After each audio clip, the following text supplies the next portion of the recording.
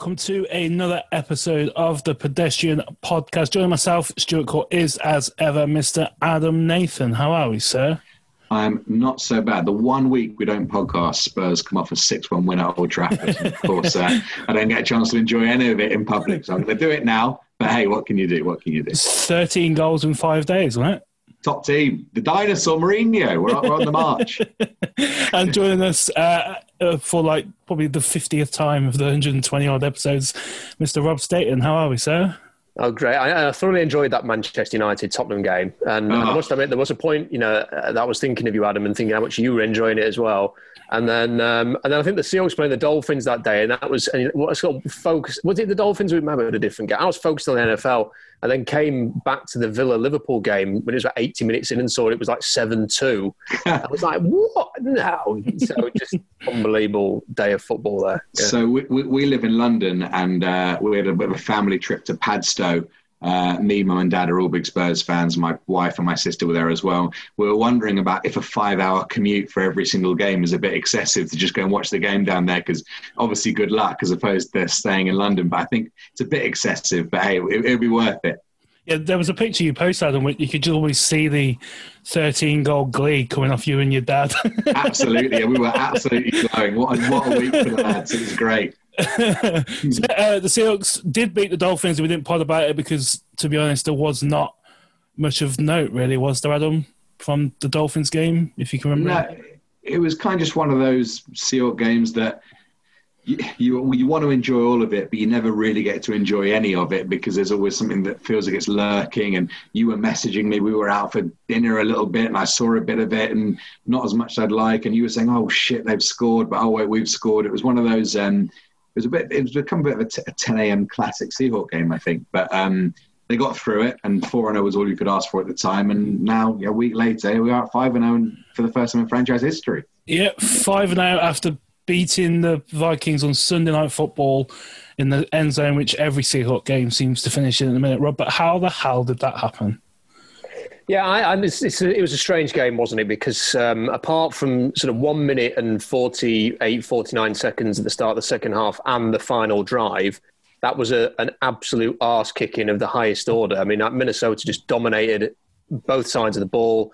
They dominated in the trenches. Mike Zimmer in the first half was confusing Russell Wilson and giving him all sorts of looks. They'd start off in a too deep safety cover two type thing, and then mix it up, and Wilson's kind of stuck there, and he's overthinking it, and he's taking sacks. I mean, I think they had something like 13 yards until like a bit of garbage time at the end of the half, to pad that a little bit, and you're thinking, what's going on here? And then, that crazy start to the second half turns everything around, but then Minnesota just reasserted their control, and the Vikings were, if Alexander Mattison makes that cut on 4th down and 4th and inches to win the game, he probably scores. If he cuts to the right-hand side, there's a huge gap there. He scores, and it ends up being a very handsome 30-odd point to whatever it would have been, 21 victory for the Vikings. And we're having a very different conversation this week. We're talking about the Seahawks are 4-1. Nearly blew it against the Patriots, nearly blew it against the Cowboys, hammered at home against Minnesota. And I think the whole dynamic is different. And it just goes to show it really is a game of inches, isn't it? That the Seahawks make that stop, then have a 94-yard drive in the rain, and it's 5-0. And the whole complexion of the season going into this bye week feels a little bit different. Yeah, I mean, because I think that 4th down stop of Madison, Adam, was the only time the Vikings didn't get plus yardage all night. Well, I mean, the big discussion point since the game has been, and it's been framed as kind of an analytics versus old school football type thing of should they have gone for it and should they have taken the field goal. I would be, you've got to be a serious homer from a Seahawks level to think that they weren't going to get a yard on that play, having watched all the evidence from the previous moments. I guess you could say the same about the Patriots game. And if there's one thing you can say about this defense is that it's come big, maybe bigger than it's ever done in the biggest moments. How sustainable that is going forward, I don't know. And that's something we can probably go on to at some point. But, 3 enormous plays in the last 3 home games, they've come up bigger than they have done at any point in the other games. So I wasn't expecting the way in which that happened. I guess you could argue that, take the field goal and don't give Russell Wilson a chance to win the game before but before the clock hits 4-0, which may not have been the worst shot. But did anyone here honestly think we were going to stop them from getting half a yard? No. I mean, Rob's shaking his head furiously there. I mean, listen, I think the whole thing on that, I don't think there was a wrong answer. Because if he kicks it and it's 8 points and you're saying, okay, 75 yards, then you need to score and you need to get the 2-point conversion to win, perfectly understandable if he'd gone for that. But as you say, I mean, I just assumed, I'd already written my article for the end of the game by that point. And there was a quick rewrite after the game had actually finished, which I was very happy to do. But it just seemed inevitable they were going to get whatever it was, 6 inches to win that game. They were falling forward every single time. If he makes the cut, he gets it easily. But fair play, Cody Barton has had a really rough time in Seattle, and he comes crashing in and takes out the fullback. Bobby Wagner mops it up, and they get the stop. And it just gives Russell Wilson that chance. And the Seahawks, if you give Russell Wilson a chance to win a game, more often than not, he'll take it. Yeah, I mean, Leno Hill, Cody Barton, and Ryan Neal, that's just the 3 players we all expected to step up in the big moments, wasn't it, Rob? Yeah, look, I find it a very strange season to analyse so far because, of course, any Seahawks fan is going to be really pleased at 5-0. You're going to be ecstatic by that. You can't be any better than 5-0. There's still room. Hopefully, they are going to improve, especially on defence, and we can look forward. But I just keep getting flashbacks to last season. It feels very similar to last season to me. Constantly going through. The Seahawks were 10-2 last year, and all the way through that run, there were question marks of how sustainable is this the way that they're playing. The defense isn't playing particularly well. They're winning games by the odd point here and there. They've a missed kick from Greg Zierlein, a botched opportunity here, a bad performance from Baker Mayfield. They started the season last year getting bunches of turnovers, which helped made up for the fact the defense wasn't playing particularly well. But then the turnovers just abruptly stopped like that, and the defense regressed as a consequence. And I'm sat here now thinking, well, they've had, I think, 10 turnovers so far, second most in the league. Their turnover percentage is really high. They're getting these big 4th down stops. But what if that stops happening? And now you're really getting into the meat of the season now when you're going to play the NFC West teams. You've got to go to Buffalo. It's a crucial period. Can the Seahawks get through this gauntlet of games that are coming up now and continue to win this way? And really, the other thing is that, given that Russell Wilson has played as well as he is and the receivers are playing well and the pass pro is good and the running game is a nice complement, is it too much to ask for this team to actually be able to win a few games with some degree of comfort, Because, when your offense is playing this way and Wilson's playing like an MVP, all the defense really has to do is complement that. And you can win games without needing these dramatic ends and stops and stuff like that. And that is something that, for me to really believe in this team that it can claim the number 1 seed, have a deep playoff run, win the NFC West, I think I kind of need to see a bit of that because it feels too much like last year at the moment. Yeah, since the start of the 2019 season, the Seahawks are 12-1 in games that are decided by 7 or fewer points and are 4-4 in every other game, which kind of proves your point. And also the touchdown drives on Sunday for the Seahawks were 1 minute and 42 seconds, 39 seconds, 7 seconds, and 1 minute 42 seconds. But that last 1 minute 42 seconds, Adam, that is Russ's 2020 moment, isn't it? That 94 yards in the rain, which is historically not great for him, against a defense which had got to him and kept him penned in. But everything was kind of. It is his moment, isn't it? That 94 yards. I mean, you can't quantify clutch and you can't quantify what that means and how someone can deliver. But once the stop had been made that none of us had expected to happen, we probably all thought that we may not have got over the line, but no one thought that drive was ending anywhere apart from their red zone. And I think that's what you can say has just been, if Wilson has gone up levels, which he has in the last couple of years, the reliability factor of knowing that Wilson was going to give us a chance to win from our own 4-yard line or whatever. And even during that drive, in the last set of 4 downs, I thought maybe they've run Chris Carson and get from the 8 or wherever the last pass was. Can he get to the 4 and then take the timeout that you had left over?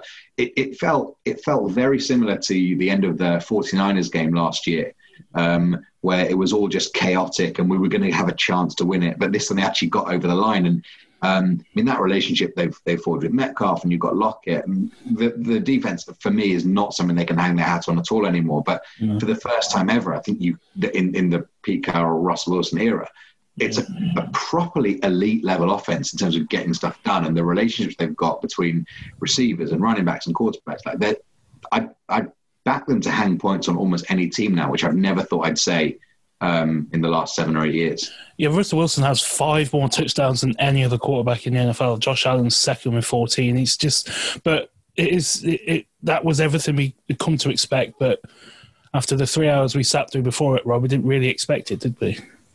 Well, I remember flying all the way to Seattle to watch the Seahawks play Kirk Cousins when he was at Washington in the pissing rain. It was as bad as it was there. I was on the front row, so I got absolutely soaked watching that game, and it was relentless all the way through. And in the similar circumstances, Russell Wilson had the ball right at the end of the game. This is 2017. He needed to drive to get into field goal range. Blair Walsh had missed 3 kicks in the game, I think. So it wasn't a guarantee that he was going to make the kick, but he had to get into field goal range, I think, to either tie it and take it to overtime or win the game, and he couldn't get it done. There was, I think they got it to about halfway, got to 4th down, nothing happened. It was poor. It never felt convincing they were going to go and get it. And this is, when Adam's talking about Wilson's elevated himself, this is what it means to be. He can actually go 94 yards in conditions where he generally struggles when it's like that. And to make the big plays and just seem so calm and composed on those 4th downs.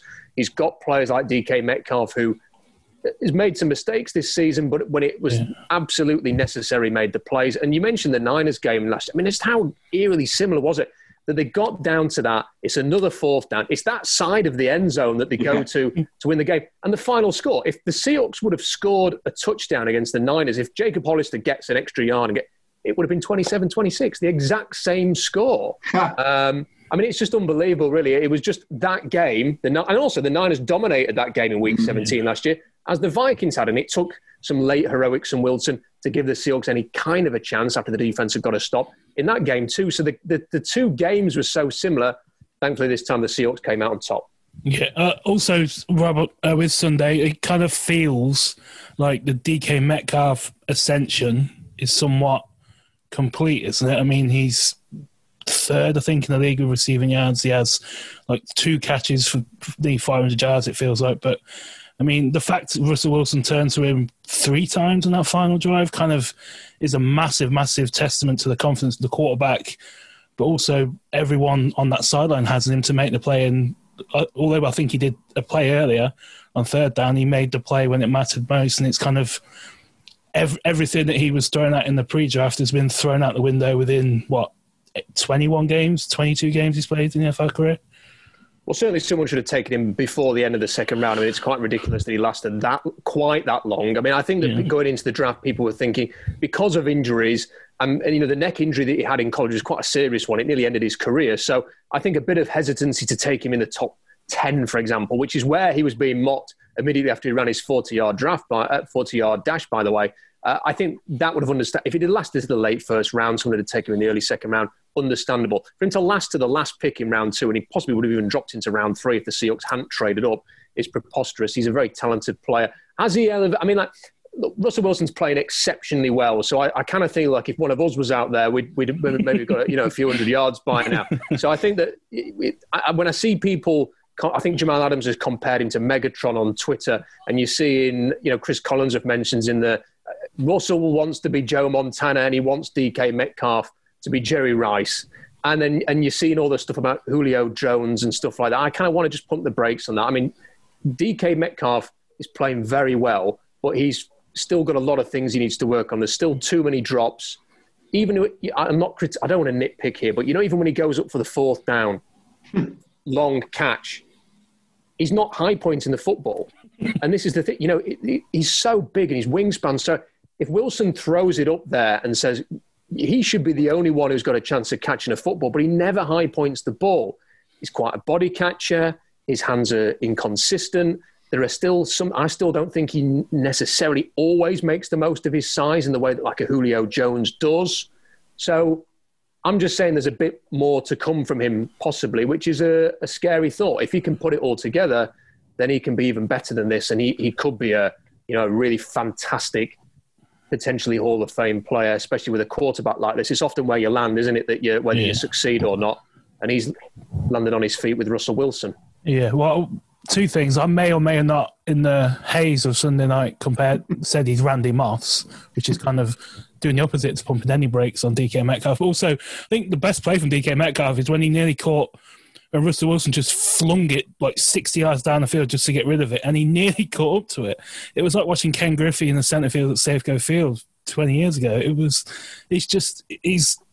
said a couple of years, Adam, we want to have fun watching this team, and watching DK go from all the drops from the early first half of last season to what we're watching the last couple of weeks is exactly that, isn't it? I mean, I actually thought Sunday was maybe a seminal moment in his career, because I felt like he had gone from the fun player that scores all the really fun touchdowns that you could probably win the game without him, but when you want to have a laugh, you'll chuck it to DK, to a guy that actually in the biggest of big moments, I mean the 2 4th downs, he was the guy whose number got called upon. And I don't think that's happened before. I mean, I know the Eagles in the playoffs last year, they flung a 3rd and long to him, when they probably could have defended the game out anyway. But when the game had to be won, I can't think of a time, maybe Rob, you can remember one, but I can't think of a time where DK's number has been called on the big plays to win. And it did feel to me like it's a moment of like, all right, we've got this fun bloke who, we enjoy slinging it to, but now actually he's going to be a guy that is going to be ascended to one of our more important players. And I thought that was a big moment. And if we are going to achieve big things this year, I thought that was quite, it may be a moment that in America's game on the documentary we turned to as one that really mattered. Last season was funny because you make a good point there, Adam, because think of the end of the season. Whenever there was like a big red zone moment, they would strangely go to Jacob Hollister. and now you're right. The focus on him. I mean, I even think when you think back to the Niners game, it was at least a couple of throws at the very end that went to Hollister in the red zone. John Asua. Asua's another one. And then this moment, the primaries were Metcalf, Lockett. I think the touchdown throw. There's a great breakdown on YouTube by JT O'Sullivan, who's the former Niners quarterback.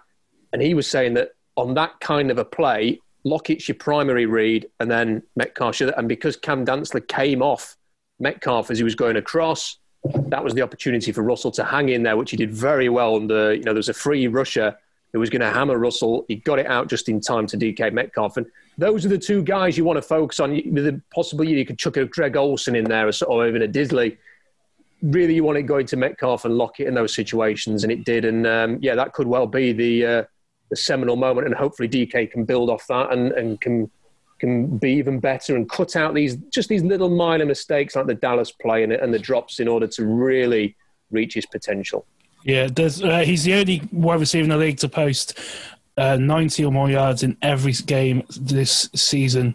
He's 33rd in the league in receptions, but he's 3rd in yards and touchdowns. Also, one of the scoring drives, Adam, was Chris Carson reunite with Harrison Smith, who, if Harrison Smith ever ends up being a Hall of Famer, Chris Carson is not going to be on that clip footage before his induction, is he? Because he, 2 years running now, has made him look like somewhat of a fool.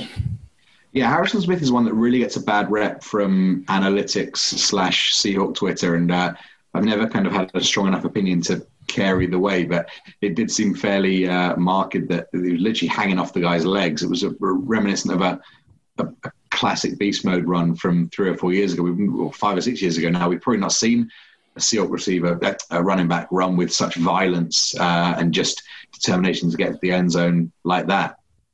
Yeah, he's like, I kind of think that might have been his best game this season from Chris Carson. He just kind of, every run, well, there weren't many of them because the Vikings kept the ball for 3 hours, but every run just seemed to be way more clinical and decisive than it possibly was through the first couple of weeks of the season, Rob coming off his injury. Yeah, Carson's having a bit of a strange season because he's played very, very well, but it doesn't seem to have had the volume. You have long stretches of the game where you're kind of wondering where he is, and then, as has been one of the big talking points on Seahawks Twitter, bizarrely this week, is how often Travis Homer gets a touch. And look, I'm like everybody else. When I see Travis Homer there taking a handoff, my heart sinks a little bit as well, just because Chris is playing so well. But ultimately, if you want Travis Homer to be in there, doing the pass protecting, doing the kind of things that he really excels at, you have to at least have the team think he might take a carry every now and again. So if he has to run the ball 3 or 4 times a game in order to keep your offense honest, to have him in there in pass pro, to not be giving it as a tell that every time Travis Homer comes in for Chris Carson, you're throwing the ball because he's in there for pass pro, you're going to have to give him some touches every now and again. So, maybe it was Chris Carson's best game. I think in certain situations, you maybe like to see him get the ball a little bit more. They've kind of spelled him quite nicely so far. He's not been overworked.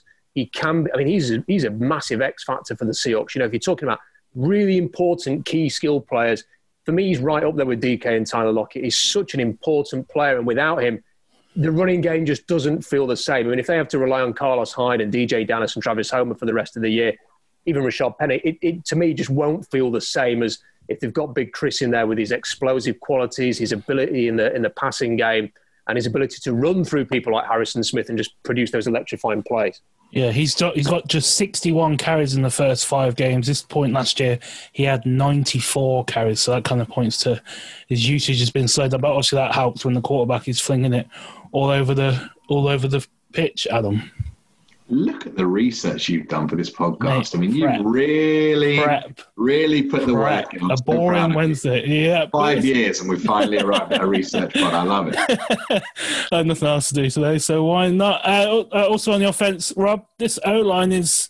Obviously, Russell Wilson got sacked a few times, but more often than not with them on Sunday, you could point to him holding on to the ball because the secondary just enveloped everyone. But the O-line, is it quite good, or is that something I also need to put the brakes on?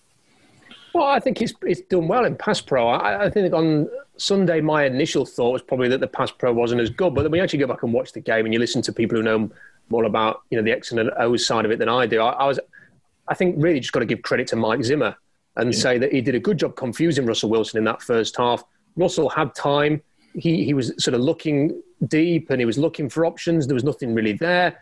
They were starting off in a certain look, then they would mix it up right at the snap. So I think that you just have to give Zimmer some credit there. And I think overall the pass pro has been very good. If you look at things like PFF, basically everybody, even people like Brandon Shell, who you didn't expect necessarily to be good in pass pro, he's grading quite well. Ethan Posey is grading well in pass pro.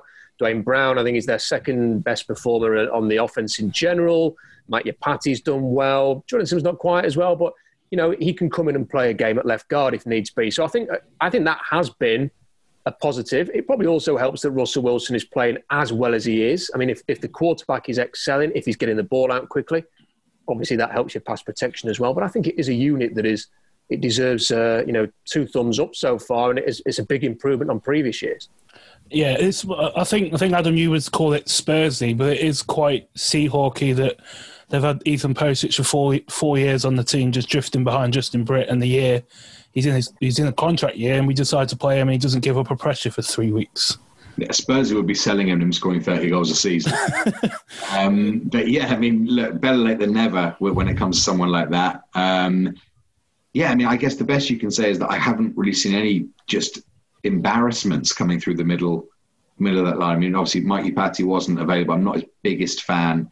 I didn't think they particularly missed him on Sunday. I mean, I can't even believe they got out with this game. Now that I'm trying to think of the game back through my head, I can't really believe in any way that they won. I mean, Dalvin Cook was... I don't know what you guys think, but I've not seen a runner against us.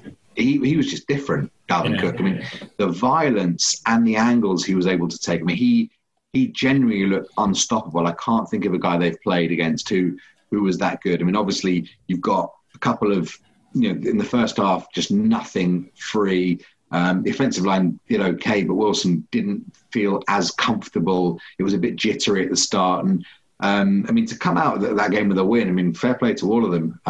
It's pretty remarkable. But, I mean, someone like Posich, I mean, talk about taking your opportunity, because I think there was a lot of people in the summer who were lamenting Justin Britt being cut and not being brought back in autumn time when it looked like we needed he could come back. But fair play to the guy for if ever there was a epitome of the next man up mantra, he's probably taken it. Yeah, I mean, 201 rushing yards the Vikings got. Obviously, with 2 running backs on Sunday. The Seahawks did not convert a third down all night either, Rob. It's like every angle you look at, you're like, okay, cool, Vikings are 2-3 or whatever they would have been. But they're not. It's just a strange Seahawk thing, isn't it? Yeah, well, I mean, the Vikings are for them to be 1-4 and for the Bears to be 4-1, and it kind of sums up 2020, doesn't it? I thought the Vikings were really good. I think, like Adam, it's astonishing that the Seahawks won. I mean, to be outplayed like they were on both sides of the ball for such long stretches in the game, and for it to come down to a piece of genius from Russell Wilson at the end, the 94-yard drive and a matter of inches really on a stop. And the fine balance is, as I mentioned earlier, that if they convert that, or even if he cuts right and he walks into the end zone, if he cuts right, it's an absolute hammering on the scoreboard as well as the performance. But just that one stop enables the Seahawks to win. And I think for me, it's just, it kind of, last season, the points differential was +7 for the whole year, and they won 11 games. And you kind of think, and I didn't think they could do that again and win 11 games again. I thought they were going to have to do better than that in order to have the same kind of, if you want to call it fortune, maybe they create their own luck in that regard. But here we are. They're winning in exactly the same way as last year. My only concern is that you look at this defense, everybody at the moment is kind of reassuring themselves. Seahawks fans want to believe in this team. They're 5-0. They want reasons to think this is a team that can go to the Super Bowl. The record says that they can. And they watch the defense and they think that's not a defense that can get you to a Super Bowl. And then they go and look at DVOA and they see that the Seahawks are ranked 19th in defense. And they think, oh, that's not too bad. And then, they go and look at things like, the turnover percentage is good and they've created this much pressure so far. But I think this is where sometimes, analytics are definitely, you need to pay attention to them. You need to look at them.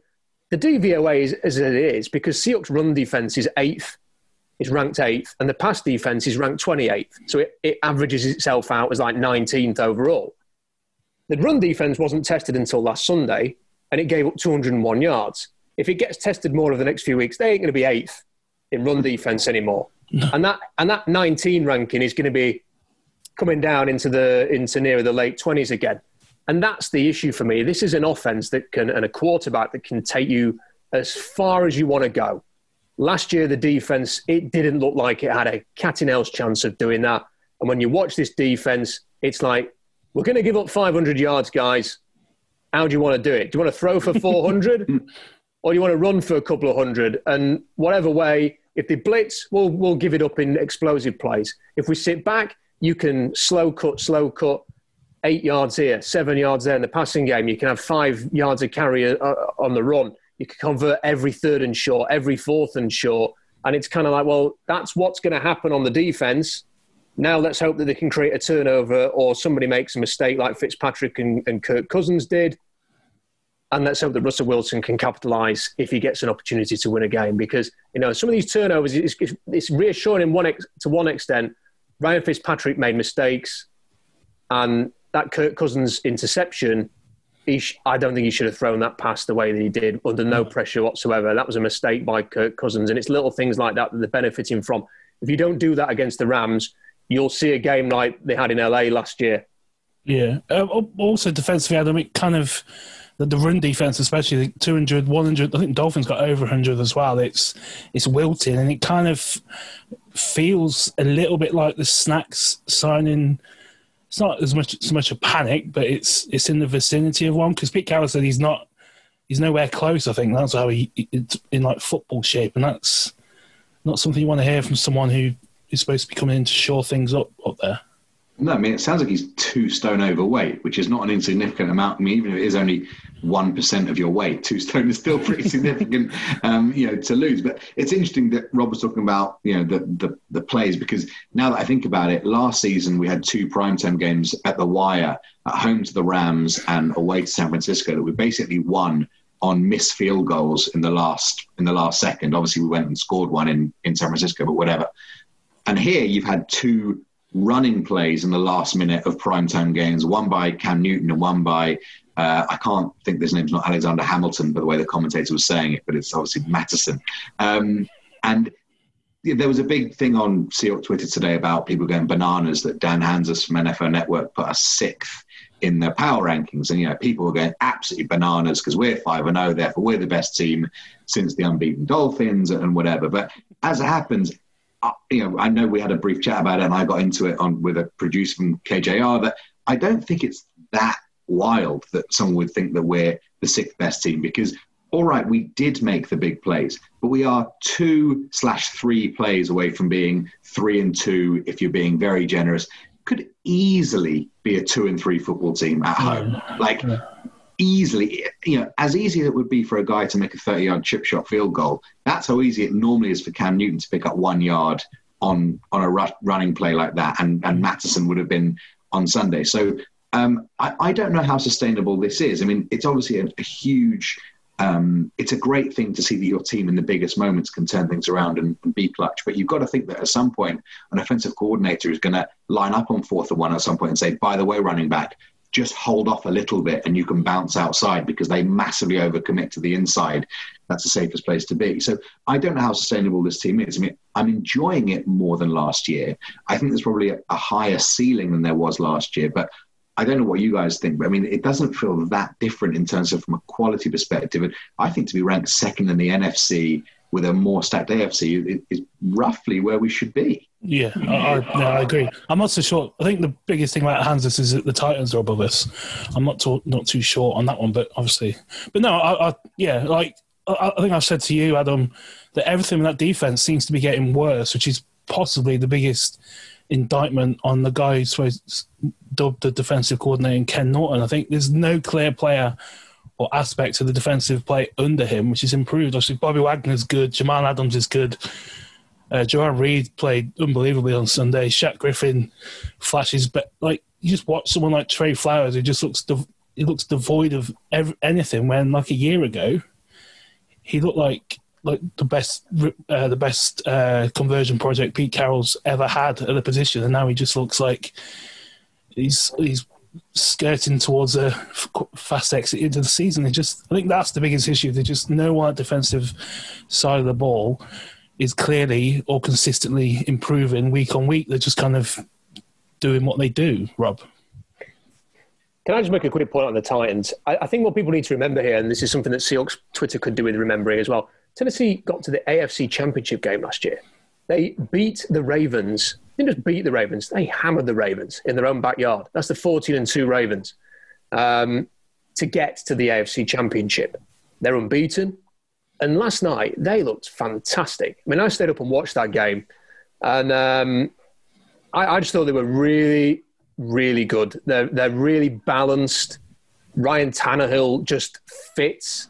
Now, listen, Ryan Tannehill will get that team to the playoffs, probably with a really good record, and he'll probably lose a game to Mahomes or Lamar Jackson or Cam Newton or somebody, and the Titans won't win the Super Bowl, and they may not even get to the Super Bowl. But I tell you, they will get there as one of the higher seeds in the AFC because they are well coached, well organised, and they've had something that the Seahawks haven't had so far this year, which is a quality, comfortable, hammering win against a good team in Buffalo who had all the momentum, who were playing well. Josh Allen's playing well. They got hammered last night by the Titans. So that for them to be above Seattle, they're also unbeaten. For them to be, I have no issue with that whatsoever. And 6th, I think you could put the Seahawks 4th, 5th, 6th, 1st, 2nd, 3rd. You could put them wherever. But I don't think there's an issue with putting them 6th. I think you could make that case that they're not as good as the Chiefs, the Ravens, the Packers, the Rams, the Titans, the Steelers. You can make that argument. But you could also make the argument that they're better than those teams. And, the fact that he's put that there, I think the Seahawks fans have generally been quite delicate this year. I've never had more abuse through emails and on the blog than this year. And, when the lockdown was on, I said, okay, I'm going to carry on writing during the summer, which I've never done before. And that was the silliest decision I've ever made. Because then I wrote about things that I wanted to write about, which was to critique the off-season, to critique the decisions they'd made. I did a tally. A third of my articles were about the defense going into the new season. And people just didn't want to hear it. They don't want to hear any criticism. After the Patriots game, see it on Reddit and on Twitter, people are complaining that Cam Newton got mentioned a couple of times on top of all the Russell Wilson MVP hype. It's like, look, Russell Wilson they started the broadcast on Sunday with a montage from Sue Bird that was a an homage to why Russell Wilson should be the MVP. That was there. If you're a Vikings fan watching that, you're thinking, have I tuned into the wrong thing? I'm a Spurs fan now to watch MUTV on Sky Sports after we beat them 6-1 at Old Trafford, so I fully understand how you'd be pissed off by that. It's just I don't see why anybody should be delicate about it. In terms of the defense, you mentioned Ken Norton there, Stu. I think for me it comes down to everything that we've talked about, or I've talked about for the whole of the offseason, which was they started the offseason saying we're going to fix the pass rush, that's our priority. And they ended up replacing Jadeveon Clowney with Benson Mayowa and hoping that a 31, 32-year-old Bruce Irvin playing Sam was going to be enough. They spent $50 million in free agency, and who's their most, and where's any of it gone? You know, who has come in from that haul of $50 million and dramatically improved this team? They've spent 3 first-round picks this year on their defense. They've spent a second and a third on this defense in Darrell Taylor. And they're paying guys like Bobby Wagner $18 million a year. And when you look at the personnel on this defense, I don't know anybody who could coach this unit up into a top unit. So I don't think Ken Norton deserves a pass by any stretch, because he's clearly not. He and Pete Carroll deserve. It's Pete Carroll's defense as well. Neither of them deserve any credit because they're not getting more out of this group than perhaps not surprising anybody. They're giving up a ridiculous number of yards. But I also think this is a personnel thing first and foremost. They did not do a good enough job building up this defense, and they haven't done a good enough job since 2018 with all of the resources they've had, trading away players like Frank Clark, having Clowney and letting him walk, and then the guys that they brought in and the investments they've made just haven't been good enough. If I was going to play devil's advocate to that, I mean, I did make a point on Sunday that, it's hard to expect a lot more from this defense considering you've got Jamal Adams, all that investment, Jordan Brooks with that investment, and Darrell Taylor. One of my best mates is called Darrell Taylor, so it always seems quite weird to be talking about that. And he's not an NFL caliber athlete, I can tell you that for sure. None of those were on the field. To be fair, we're not sure this Darrell Taylor is either. That's also very true. None of those guys were on the field. So to play devil's advocate, is there a chance saying, look, the investment they made, we can't see it yet? Now, conditioning is, your best ability is your availability, as the old saying goes. Conditioning is a big thing, but is there a chance that when those 3 do get plugged back in, we could see let's say we're at a 4 out of 10 now. What does it take you to? A 6, a 7? I'm not sure. I mean, what I would counter with that a little bit is that Darrell Taylor, in the build-up to the draft, a few people asked me about him because obviously he looks like a Seahawks pass rusher. And I kept saying, I think he's going to go undrafted. Because the talk was that all of the talk was he went to the Senior Bowl and they wouldn't let him do anything. He went to the Combine and they still wouldn't let him do anything. And all of the talk around that period, all of the insiders, your Tony Paulines, your people like that were saying, the league is very concerned about his injury, that he kind of played through at Tennessee. He's got a rod in his leg. They're very worried about it. And because of COVID, you couldn't get him into your building to give him a proper medical, to properly work on that leg. And I think that was the case at the Combine. So I don't think he went through any of the medical checks. So everybody was saying teams are going to play very cautiously with players like that because you run the risk of drafting a player who can't pass a physical and never plays a down for you. So players that before the draft you would take off your board and wouldn't even have on the board are possibly going to be on there this year because you don't have all of the information. So people were thinking Darrell Taylor might not get drafted. And then the draft comes along and the Seahawks trade up for him because he's pretty much the only Seahawks-style pass rush that was available to them in that class. It was a really thin defensive end class. So I'm not sure if anybody should ever be that confident that he was going to play this year. And hated to say it, I don't think we'll see him this season.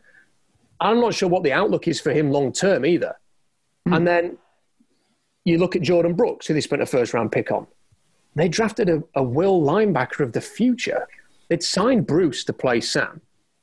They'd not cut KJ Wright, who they were paying $10 million. And they're playing Bobby Wagner $18 million. He was never going to get on the field this year. So you've drafted, for me, a non-premium position of the future. You're planning ahead for life after KJ Wright, who incidentally has been Seattle's best defender and probably warrants a contract extension with the way that he's played this year. So what do you do then? Do you let KJ leave in the off-season and then force Jordan Brooks into... I don't know. I just don't think that was the best use of resources to help build this team up. And then with Jamal Adams, that's a fair point because he's been injured. But even then, I'm not sure that blitzing him as much... He was the second most blitzed player after 3 weeks, behind only Shaquille Barrett. Yeah, and they kept doing it to Ryan Neal on Sunday as well. Yeah, it's just... I want to see Jamal Adams blitz, but I want to see him to play a bit of safety as well, because that's what he is. So I'm never relying on him as almost like the designated pass rusher. So I'm not sure if they've got about this the right way. Yeah, Darryl Taylor after Malik McDowell, I don't think they'll ever pick a pass rush in the second round again, would they? Other positives from Sunday? I mean, Michael Dixon, Adam, is kicking the leather off the ball. I played golf on Saturday and managed, I don't know how I managed it, I managed to, when I hit my drive, the plastic cover on my tee went off, so all was left was wood on the floor. It was kind of what Michael Dixon did to the football on Sunday night, wasn't it? I was going to say hitting the ball 40 yards, which is probably about right for you with the driver. It went straight. That's all that matters. Fair enough. Yeah, I mean, the accuracy has been brilliant. I mean, obviously, the analytics brigade does go bananas when anyone kicks it, from further than the 45-yard line, which is, neither here nor there, whatever your view is. But there are a couple of times where I think Ugo Amadi is just kind of standing there waiting on the 1-yard line just for it to drop into the breadbasket. Which if you can do it, then good on them. He's been great. The special teams actually seems a lot better. Certainly the kick and the pass and the punt coverage have been a lot better.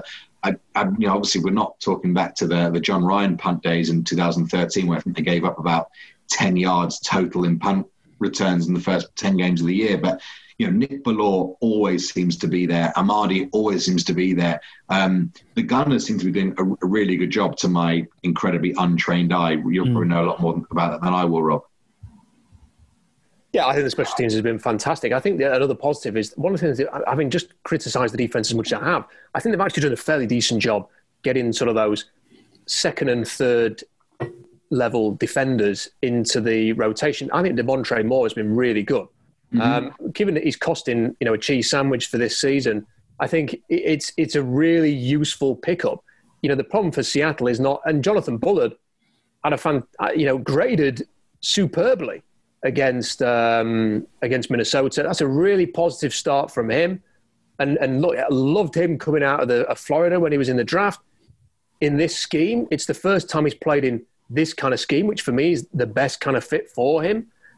Could he end up being a bit of a steal there? The thing that they're missing is that obviously that premier guy. It's that, it's that one guy off the edge who can just win 1v1 to bring it all together. But I think that the Moore signing and hopefully the Bullard signing, I think Mayo has been fine as a, rotational rusher. And LJ Collier's, I don't think LJ Collier's playing up to a first round pick level standard, but he's not been a liability. So I think they've got those guys. They just missed that number one. Yeah. And also Alton Robinson kind of popped immediately, and I don't really remember hearing his name on Sunday, but he's someone who's also got in that rotation more readily than maybe we should have expected from a fifth round pick was Robinson, Rob? Yeah, fifth round pick. And I think I don't know, it seemed to me like they reined in the snaps for the younger guys against Minnesota. I'm not sure if there was a reason for that or not. DJ Dallas wasn't very involved. Alton Robinson didn't seem to be that involved. And I don't know if it was just they thought we're in for a war here and, it's going to be a real battle. We've got to get a few more experienced guys out there. But, no, I think Alton's shown some potential. And for a fifth-round pick, he's contributing perhaps more than you'd expect at this stage. Yeah.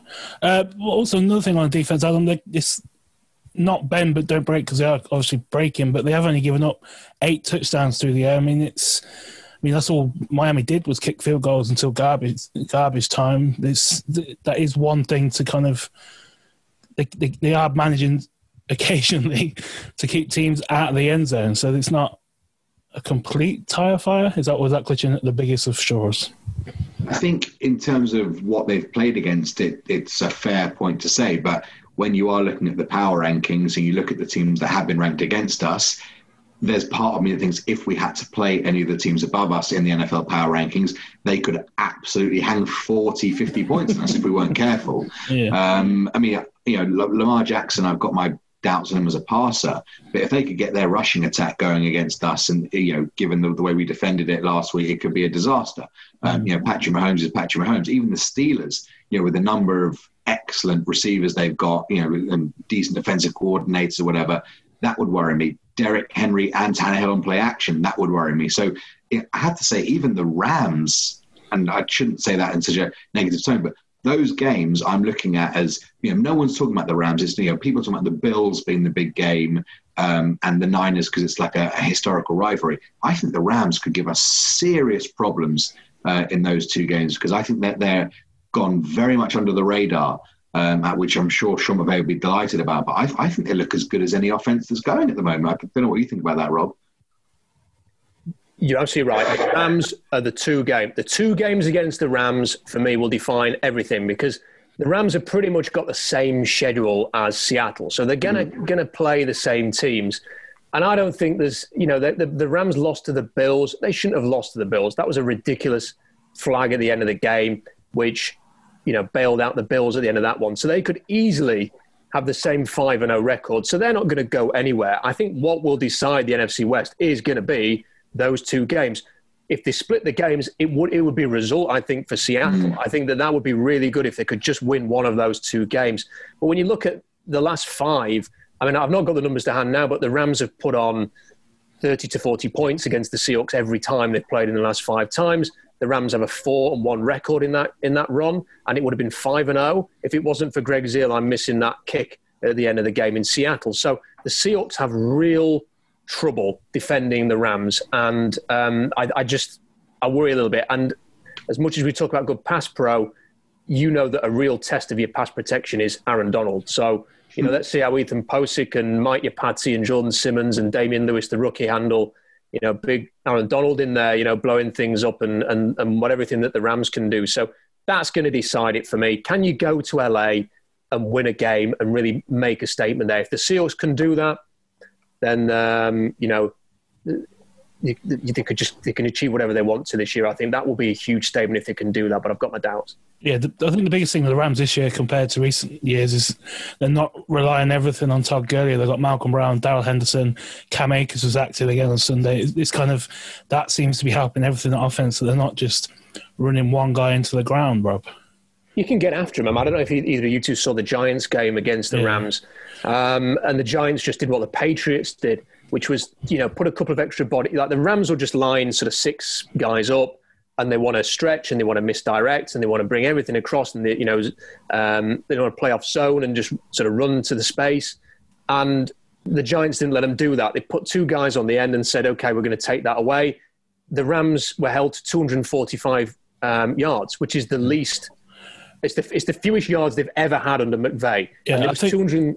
I think before their game-winning drive, the Giants had outgained them.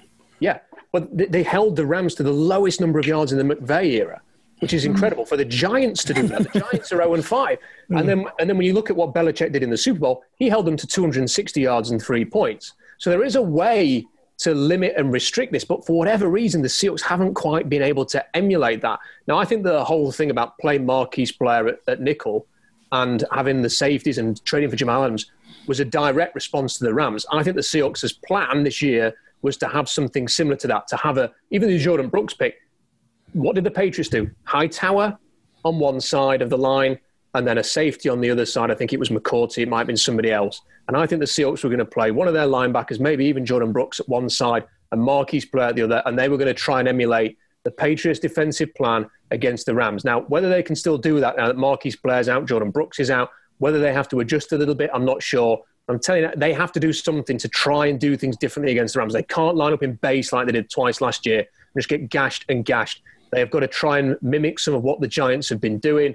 The problem is, the Giants show the way to do it. The following week, Washington plays them. Washington can't get anywhere near the Rams, and they absolutely coast to a win. So you can get after them, but they can turn it on like that. They've got a plan. They've got a counter.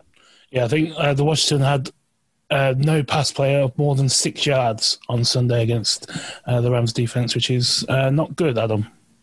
No, not ideal. I mean, a potential bin candidate for me would be the football team, for even putting Alex Smith in the game, because I don't know about you guys, but I was watching every play of that game with my eyes firmly behind my hands, just hoping that the leg just didn't, collapse in and itself, especially when Aaron Donald took a piggyback riding his back. That was slightly terrifying. But no, the football team did not look particularly good against the Rams. And I do think even Goff, I think, is probably having his best true season that he's had.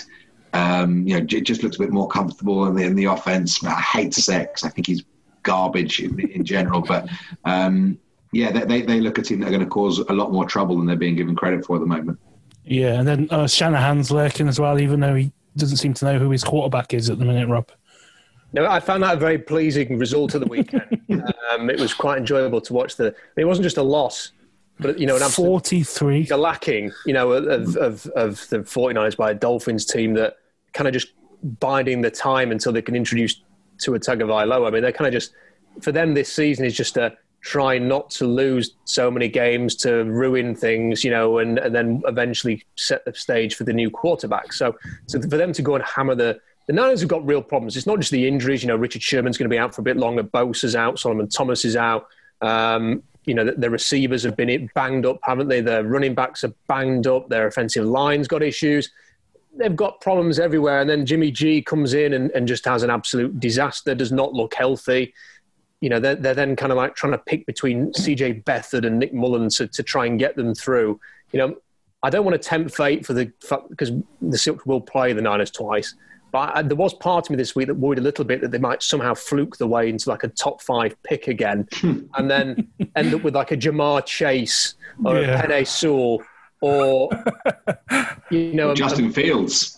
Or even a Trevor Lawrence, Yeah. and then suddenly come out of this thing with, another great player and next year they'll come back even bigger and better than ever before. But the problem for the Niners is pretty clear. They've got a fantastic coach, haven't they, and a fantastic scheme, and they've got some really quality players. But I just don't think you can trust Jimmy G.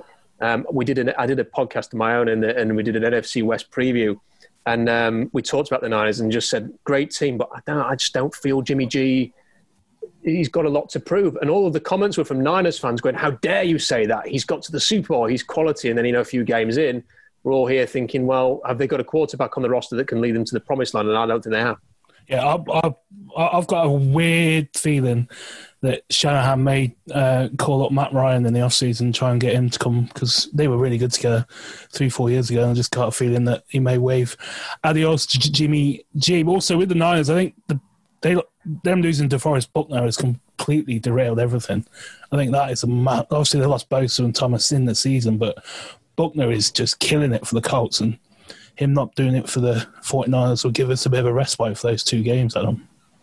Yeah, I mean, it's obviously the biggest cliche about how important the trenches are, but if you do look at the teams that have made marked progress and regression this year, I mean, look at the way in which the Cleveland Browns offensive line has been able to transform the team that they are. Even us with a little bit of improved pass protection, it's made such a difference into how the team can function. And the Niners are the opposite. I mean, they've lost 2 or 3 hallmark stars in that defensive line, and what was 2 seconds to get the ball out has now become 3.5. And even someone like Ryan Fitzpatrick, who's got all the wherewithal in the world to do something, was just able to pick them apart. And I don't think you can exaggerate enough how important those 2 lines of scrimmage are. And if you were going to be, Debbie Downer about the Seahawks, that's probably where you'd look at and say that it's only good enough to take you to a certain level and probably not take you all the way to the promised land is what I'd probably fear. Yeah, Rob? Yeah, I think that Joey Bosa, Nick Bosa is, I think losing him is a bigger deal than I think maybe people realise, because he's just so dynamic, so quick off the edge.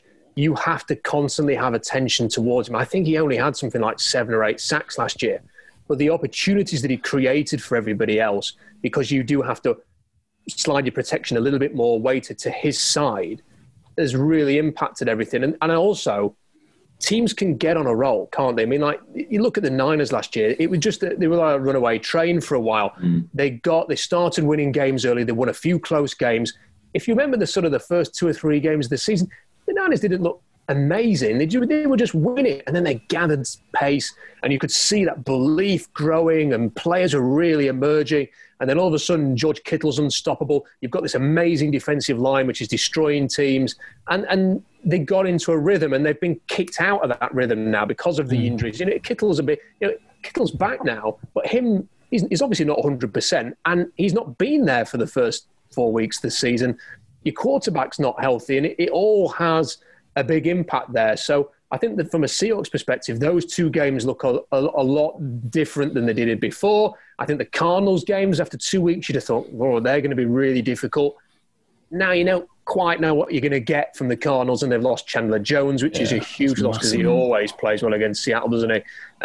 It's the Rams games. I think that it's those two which will be the difference between, whether the Seahawks end up 11 wins, 12 wins, or whether they end up winning the NFC West, getting the number 1 seed, and giving themselves the best chance. Because that's really, you want to get up to that number 1 seed, don't you? You want to be the team that has got a bye week, has got the home games, is sort of in control, is playing the weakest seed that's going to come to your house and play every week up until the NFC Championship game.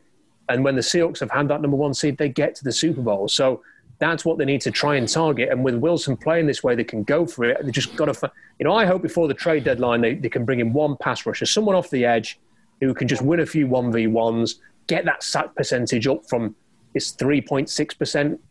A couple of years ago in 2018, it was more like 7-8%. If they can get somebody in who can just get a few more sacks, create a few more longer third downs, and when they're in third down, get off the field by getting a sack, not give up third and long, then I think the Seahawks have got every chance. You just need that one player. They need to replace essentially Frank Clark, which they've been trying to do for a couple of years. Yeah, so Seahawks are in bye week this week. Then it's Arizona. It's Arizona. That's right, isn't it? Arizona in 10 days kicks off a pretty tough 6-7 week run where they play Buffalo, Rams, the Niners, and then the Cardinals again. Spin in the bin, Adam? Let's do it. Cool. I'll go first because with all my prep, I've actually got prep. Hey. Well, the first one, CBS, because I don't think anyone really needs to see so many angles and slow-mos of Dak Prescott's leg and ankle, Adam. Yeah, that and also the necessary, in some quarters, hot takes about what this means for his contract. Whilst the guy was still being carted off, they're talking about why he should have signed a deal. Ed Werder, I think, was the main culprit. Really pretty unnecessary work. But yeah, when they know that the replay is going to be gruesome, do we really need to see it? Because I don't. I do feel a bit sorry for Tony Romo, who's going to have that bit of commentary hang over him for a long time. I hope it's just cramp when we can see what's going on and they can't. You do feel a little bit sorry for the commentator in that moment. Yeah, but I think, also with CBS, they did get it right because they shut up, didn't they? When obviously carting him off the field and stuff. You saw Jason Garrett go up to McCarthy, and it was quite cool seeing like the flood of respect and appreciation that everyone at that stadium, all the players and coaches on both sidelines, have for someone who's been in the firing line of some idiots over the last few weeks, Rob. Yeah, I think it's hard. Having been on the radio and commentating when things happen that you don't expect, it's very hard to sort of know what to do on the fly when you're on air. And sometimes things, you might be being told, just fill, or say this, or people are in your ear all the time. And you might say something that, on reflection, you wish you hadn't. So it can be difficult. But, in a situation like that, there is something quite powerful about not saying anything and letting it breathe. So can I, if we're doing in the bin, can I, on a similar note with broadcasting, can I throw one in there? Please. Of Chris Collinsworth there was a couple of Chris Collinsworth moments that really sort of irked me at the weekend. One was him saying that Ken Norton had got it all sussed out at one point in the game. When everybody's watching Minnesota like driving away, 200 rushing yards, constantly extending the drives, and he's going, nah, and he's on the broadcast saying he's got the number. And I just, what are you watching? Part of the game was when he tried to deliver the joke of, hey, everybody on social media is saying, let Russ cook. But in Minnesota, they're saying, let Dalvin cook. And it was like, he sort of like airmailed the punchline of that crap gag, and it was the most obvious thing ever, and it was delivered poorly. He could have just said, let Dalvin cook, and it would have been better. But, I think that was about the 70th time I'd heard that joke by the time the game had started, and thankfully we didn't hear it again during the game. Yeah, I think more people were impressed that they had the Great British Bake Off theme music behind the... That was good. Cooking. Adam? Well, obviously, we do welcome the Gridiron podcast to this segment of the show, as we know that they have managed to lift this entire bit for their own podcast, which is quite interesting. Listen to Will Gavin do his own bin, which I'm sure came about completely organically. But hey, I'm not bitter. I mean, that is literally like the third different example of someone. Well, it's a typical Niners fan.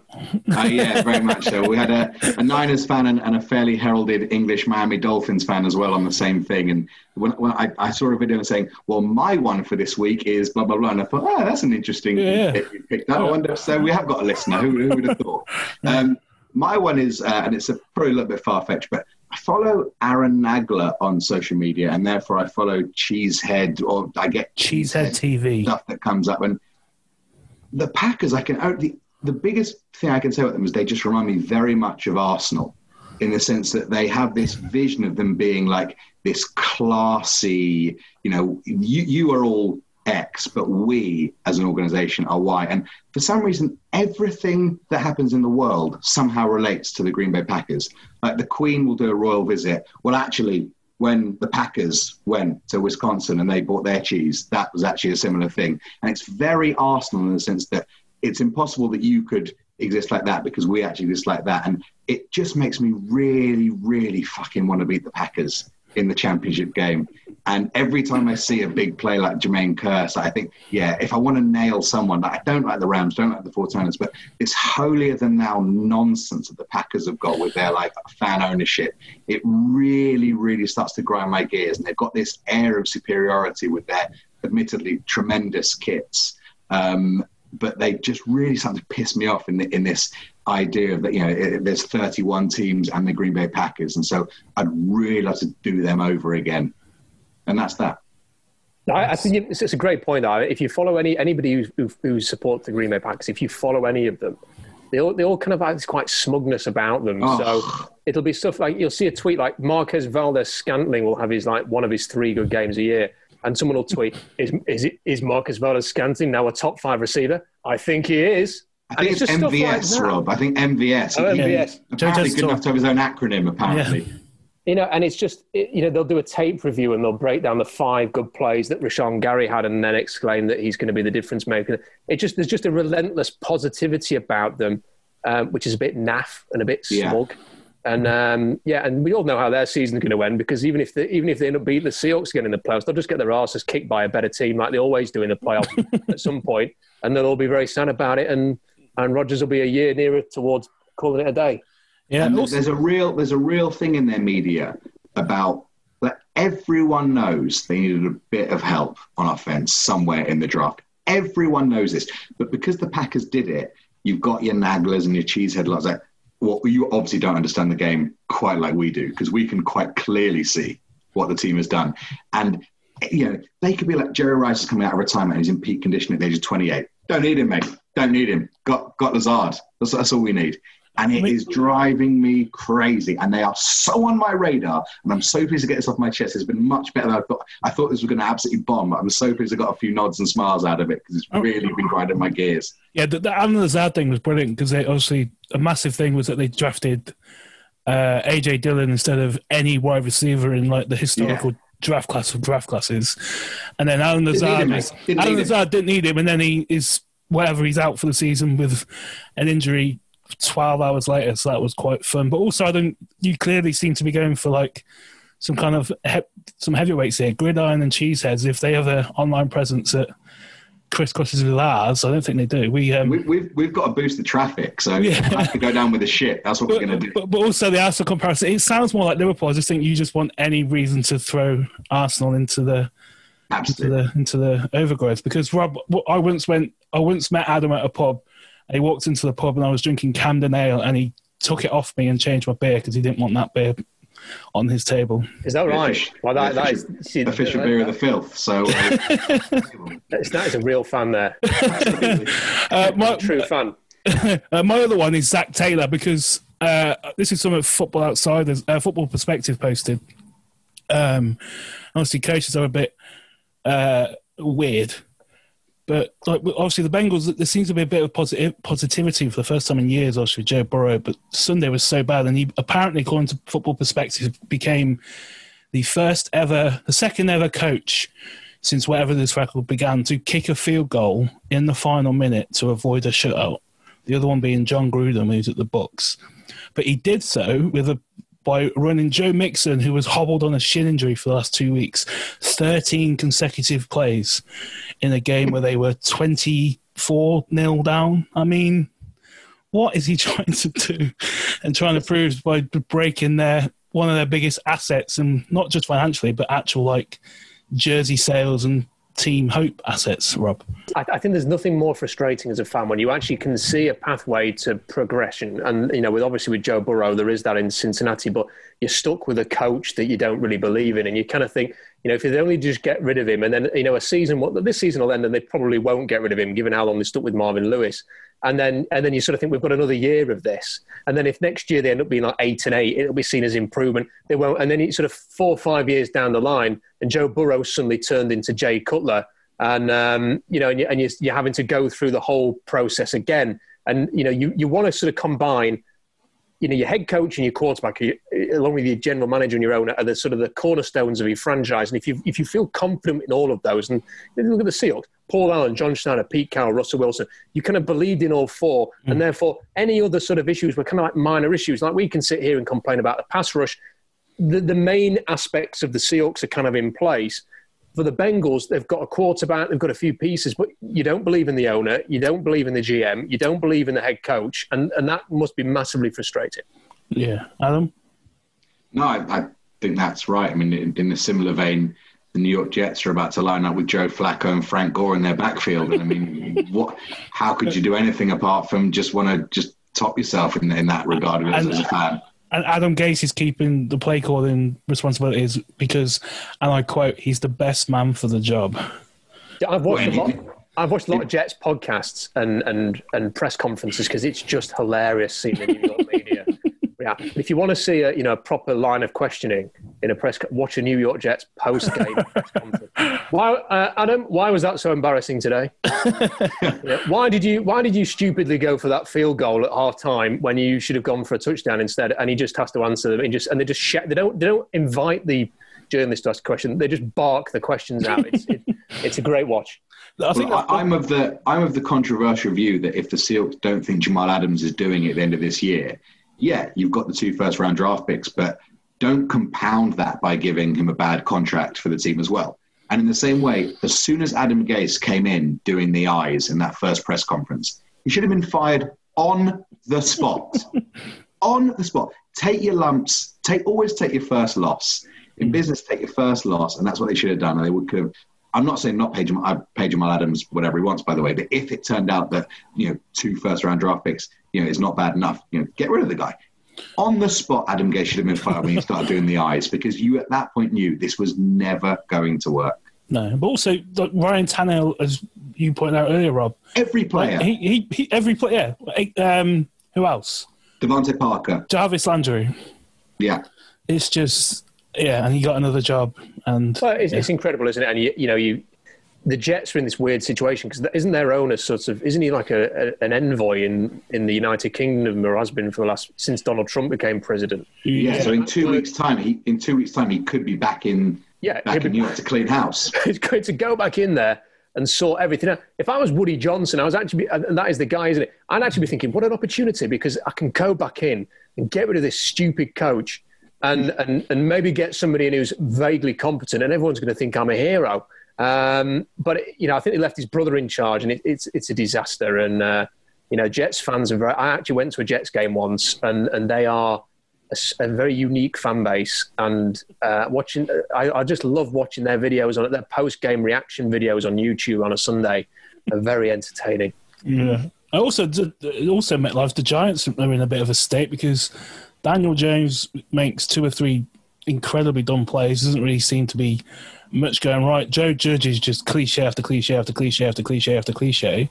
And then Gettleman is getting way too much power to make weird decisions. And it's like, you can't, I know the Cardinals did with Rosen after 1 year, but 2 years of Daniel Jones, 1 year of Joe Judge, they're in a tough bind as well.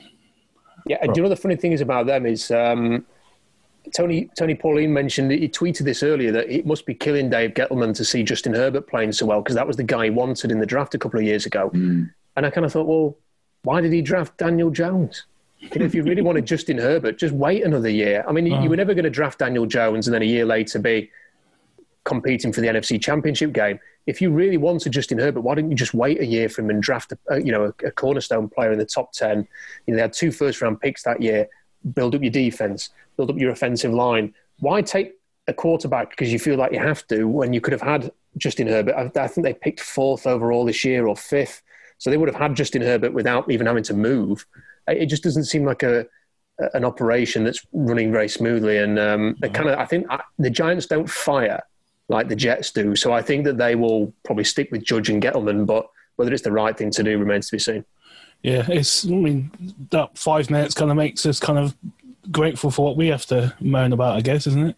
Absolutely. I did like the idea that I heard on another podcast that Trevor Lawrence could be New Jersey's quarterback and just play the 16 home games in New Jersey next year for the Giants and the Jets. Not go on the road, just plays every game in New Jersey. The 8 home games for the Giants, 8 home games for the Jets. They could share him.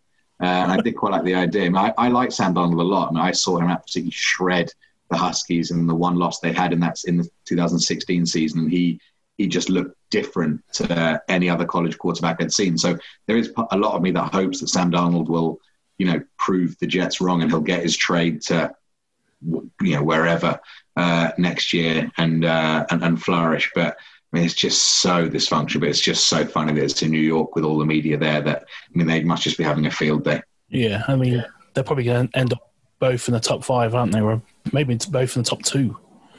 Yeah, I think the Jets look like they're going to finish it with the top pick, and then they'll have a decision to make with regard to Darnold. And if Darnold ends up in Pittsburgh or Indianapolis or even in San Francisco, he will end up in a much better situation. I really hope he doesn't end up in San Francisco, by the way. But Indianapolis, I think Frank Reich could be a good fit for him, or even if he goes to Pittsburgh and sits for a year and then takes over from Ben Roethlisberger. They have that kind of similar gunslinging mentality. Do you want a couple of names for draft prospects to sort of? Go on. Yeah, go on. So obviously, bear in mind that I've watched these players and I really like them. So there's a decent chance they might not be there for Seattle when it all comes back. But they're kind of people that no one's talking about. If you get a chance, if there's any Seahawks fans who want to watch some draft, there's a guy called Alall McNeil who plays defensive tackle for NC State. You may have seen over the weekend. He's 320 pounds. He tipped a ball in the air. He's a defensive tackle. Tipped the ball in the air, then caught the interception, then ran it back 20 yards, broke a tackle, right? But I was sort of I'm not making this up. So my wife comes in and I've said, I found this great guy. I found this guy. He's amazing. I'm going to write about him right now. I'm going to do all this. And as I was sort of explaining this, the highlight popped up. They showed it in the so I was watching the game on my computer, and then they showed the highlight of him catching the ball. As I was like, that's him. That's it. He's the guy there. He's just caught that interception and run it. That big fat guy there. He's just run it in. Yeah, it's amazing. So really, really good player. Massively explosive. Great athlete, but 320 pounds. Blows up the interior. Great run defense. Alall McNeil at NC State, defensive tackle. Patrick Jones is a pass rusher off the edge at Pittsburgh. Had 3 sacks of the weekend. Getting loads of production. Quick, athletic. The kind of player that the Seahawks love in that sort of Leo edge position. A guard called Aaron Banks at Notre Dame, who's kind of switching. He switches with a left tackle there, he will play a lot of left tackle, not just in the run game, in the pass game, in the red zone. They mix it up a little bit. He's about 320 pounds again, big, physical, exactly the kind of left guard that the Seahawks like. He's been sort of projected round 2, round 3, so could easily be sort of like a long-term replacement for Mike Yapati if they want to go in that direction. And look, the Damian Lewis pick's looking great. Why not try and repeat that? And there's one other name for now. Dio Odeyingbo from Vanderbilt is possibly the best. I hope we don't draft him because I had issues with Noah Igbohenegi not 2 weeks ago. So. It's difficult. Yeah, this one's not quite Odeyingbo. It's not quite as bad. But he's an unbelievable player. 275 pounds, 6'6". flies off the edge with speed, athleticism, great ability in space, where you can slip him inside and he bull rushes, he powers his way through blocks, inside out, can play him off the edge. He's exactly what the Seahawks miss right now, a guy who can play early downs off the edge and get after it 1v1 off the edge, kick inside on third down and make, disruptive plays.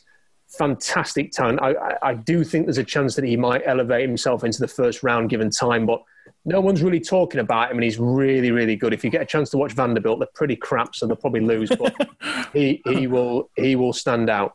Yeah, I think South Carolina put 50 on him on the weekend, I think. Yeah, it was one, but he still had a couple of sacks. Yeah. There's two guys at Pittsburgh, aren't there? There's two pass rushers at Pittsburgh. Is it Pitt? Yeah, there's another guy on the other side. His name is Rashad something, Jones or something like that. I can't remember his name. I've watched him. I've watched 3 Pittsburgh games, and I'm not sold for the Seahawks. He's not quite got that explosive ability to sort of play as a 5-tech or the kind of Raheem Green, LJ Collier type role. He's not really got the quickness and suddenness they like off the edge as a Leo, and he's not a Leo size. So for me, he's not necessarily someone I kind of think they would go for, but Patrick Jones definitely is. Watch Patrick Jones. Go and watch his highlights are on the ACC YouTube channel. So if you go on there from the weekend, you'll see his 3 sacks and you'll see what he's all about. But they've got a few guys. I mean, at Pittsburgh, they've got the safety Paris Ford, who flies around and hammers people and creates interceptions, and he's really, really good. They've got Jalen Twyman, who's not playing this year. He's opted out. He's a defensive tackle, a bit undersized, but great pass rusher, so he's going to go quite early in the draft as well. Pittsburgh's got quite a talented defense. Yeah, Bateman opted out as well, didn't he, in Minnesota? Bateman has. There's a lot. I mean, it's quite funny watching the college games because there's a lot of players that you'd be really excited to see, and then you remember that they're not playing. Yeah. So, your Jamar Chasers, and when the Pac-12 starts again, Penei Sewell's not going to be there. But there's still 1 or 2 big names. Rondale Moore's come back. I think Sean Wade's playing for Ohio State, the cornerback. I can't remember what Micah Parsons is doing, whether he's playing for Penn State or not. Yeah. Rousseau's not playing for Miami. Hopefully Freiermuth will play for Penn State, the tight end, and Owe, the defensive end at Penn State. So they're just going to hope that the situation we are living through at the minute isn't there in March, April time, aren't they? So they can do what Darrell Taylor can do. Yeah, I mean, essentially so. I mean, look, they're playing games and they've got fans in the stands. I know Florida have kind of shut down their operation, haven't they, this week because a lot of players have tested positive. But if you were watching college football over the weekend, you'd barely remember that the COVID was a thing because the stands are packed with fans and, they're just kind of getting on with it. So part of me thinks if you get to sort of February time or March, even if they delay the combine, they're probably going to have these things. And fingers crossed by April next year, teams will be able to have guys actually visit the facility and they'll be able to do stuff like that and travel a bit more. I think that given that you can have Snacks Harrison come in for a workout, although how much working out he actually did, given his, what they've been talking about earlier, if you can bring him in and you can bring in other people like the Seahawks and other teams have, then hopefully you can bring 30 draft prospects in by next April. Yeah, and one more thing on draft. You tabbed Kyle Pitts, I think, last time you were on, and he looks like he's going to go incredibly early because he just looks ridiculous with those Gators. He's taken advantage of the situation. I'm surprised. I'm not surprised isn't the right word because you don't know how people feel personally about this COVID situation, do you? So if someone says, if they have a family member who could be in jeopardy if they were to catch it and pass it on, that's totally understandable why you would sit out a season. But I think that if you've sat out and you have no real reason to, you're missing an opportunity here because Kyle Pitts is really elevated. Like, if you looked at a mock draft now, I'd bet that Kyle Pitts is in the top 15. Whereas going into the season, people were saying sort of late first, second round type guy. He's elevating. Playing that final season is such a big deal. And there's going to be quite a few players who've opted out. Your Jamar Chasers and Penei Sewells are going to go in the top 5 anyway. But there are a lot of players who may well have gone very, very early who are going to drop down because out of sight, out of mind, and you've only got 2 years of tape on them, and they haven't, usually in your third year, you're physically superior. Like someone like Gregory Rousseau at Miami could last a lot longer than people think because he hasn't played hardly any games. Yeah. One more thing I forgot to bring up with the Vikings chat. You got a spoiler alert from a former podcast. Was it just before that final drive as well, didn't you? I did. Actually, funny enough, I was going to congratulate him because a friend of the show, Cliff Averill, just won Seahawk Legend of the Year 2020. So we'll give him a shout. And I was briefly WhatsApping him during the game, and he messaged saying, if they get the ball back, then they'll go and win the game. Just watch, or something along those lines. And he was so happy with his prediction that he made me tweet it out and tag him in it, and he retweeted it. So you can go and see for yourself that obviously these guys know exactly what they're talking about, and they know exactly what these players are like and what's going on. Because I did ask him earlier on in the day if I've always been interested to know whether players who have a rooting interest in a team have any kind of nerves before a game or silly superstitions or whatever. And he basically said that, when it comes to a team like the Seahawks, he knows the scheme, he knows what the team's like. So he doesn't get nervous per se because he kind of knows what he's going to see. And I think that very much bore true when his mate Russell, when he was going to get the ball, he was going to win. So, I'll any more hot takes that I get from ex-players, I'll be sure to spread those around. If we can get any spread betting on them and going to the last drive, and if the player knows it's going to happen, then stick your money where his mouth is probably a decent way to go. Also, talking spread betting, the over-under on Sunday was 53-54. And it was 27-26. So, as our friend Mike Douglas says, never gamble, Adam. Never gamble. And life's too short to bet the under. Yeah, anything else of note you want to put praise to, Adam, for the week? No, I think that's me. I think I'll give us praise that we managed to make it to midnight and we did a fairly tight shows. Good stuff all around. Yeah, massively appreciate, as always, Rob, you jumping on. Can I just say, how good was that Adam just casually dropped in that he was WhatsApping Cliff Averill at the... you don't like to brag. Me and my buddy Cliff were just chatting about the game. Yeah, exactly. I was trying to get a few tips on, pass rush and whether I could make it as maybe a tight end of the team off the edge or whatever. But the odd thing. I've got to bring something. Stu does the research. I have to try and bring a bit of the glamour to the show. So that's what I try and do. I have to say, one thing to praise is you can tell that Rob is a pro's pro because after every comment, you can tell how many Premier League press conferences he's on mute straight away when he finishes. Don't worry, we're not that important. You can interrupt us. We're not Chris Wilder, but you go ahead. Massively appreciate you jumping on as always. Rob, I'm sure it'd be like 3 weeks and we ask you to come on again and make us look a lot smarter than we usually do when you're not on the show. But where can people catch you if they haven't by now, and keep up with the draft blog, because the college season is picking up some steam. I mean, Oklahoma, Texas was awful, then had 100 points somehow on Saturday night. Yeah, really appreciate having us on again. Always love coming on the podcast. And SeahawksDraftBlog.com, and although it is a draft blog, I've written very little about the draft actually over the last 3-4 months. It's been wall to wall Seahawks. The blog probably needs a new name, but that would cost me more money. So it's staying Seahawks Draft Blog. But there is a flavour of draft in there, a bit of everything really. And there's a good community on there. Good discussion goes on every single day. Lots and lots of comments. And also, if it's okay, can I plug the podcast, which doesn't have a name on YouTube, that I do with a guy called Robbie Williams. It's not that Robbie Williams. It would be great if he would come on and talk about the Seahawks, but I think he's probably a little busy. We do chat about the Seahawks before every game and after every game. So if people want to check that out, head over to my YouTube channel, which is just, if you search for Rob Staton, you'll find it.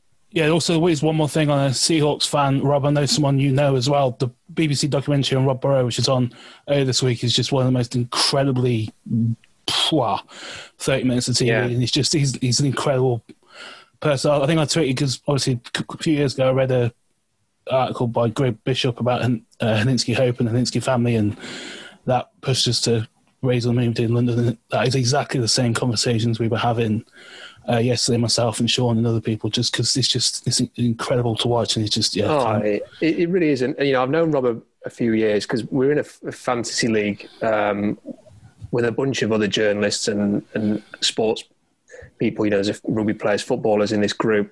And we're in a fantasy league, and we're chatting on WhatsApp. And when we got the news, it just floored everybody. And then we went to the game where he had a game in Leeds, and we all went and met up. And when he came out at the end of the game, and it was really hard not to just break down into tears, because it was just a really emotional day. And I know that the guys watching that the other day, it was a really sort of choked everybody up. But I can tell you that Rob Burrow is a fantastic bloke, big Seahawks fan. So we wish him all the best and his family. Yeah, definitely echo all of that as well. If you want to get involved with the podcast, you can. If you want to go and watch that, it's up on BBC iPlayer as well. And I highly recommend just learning a bit more about the illness and what Rob is going through and everything else. But yeah, this has been the Pedestrian Podcast. Goats.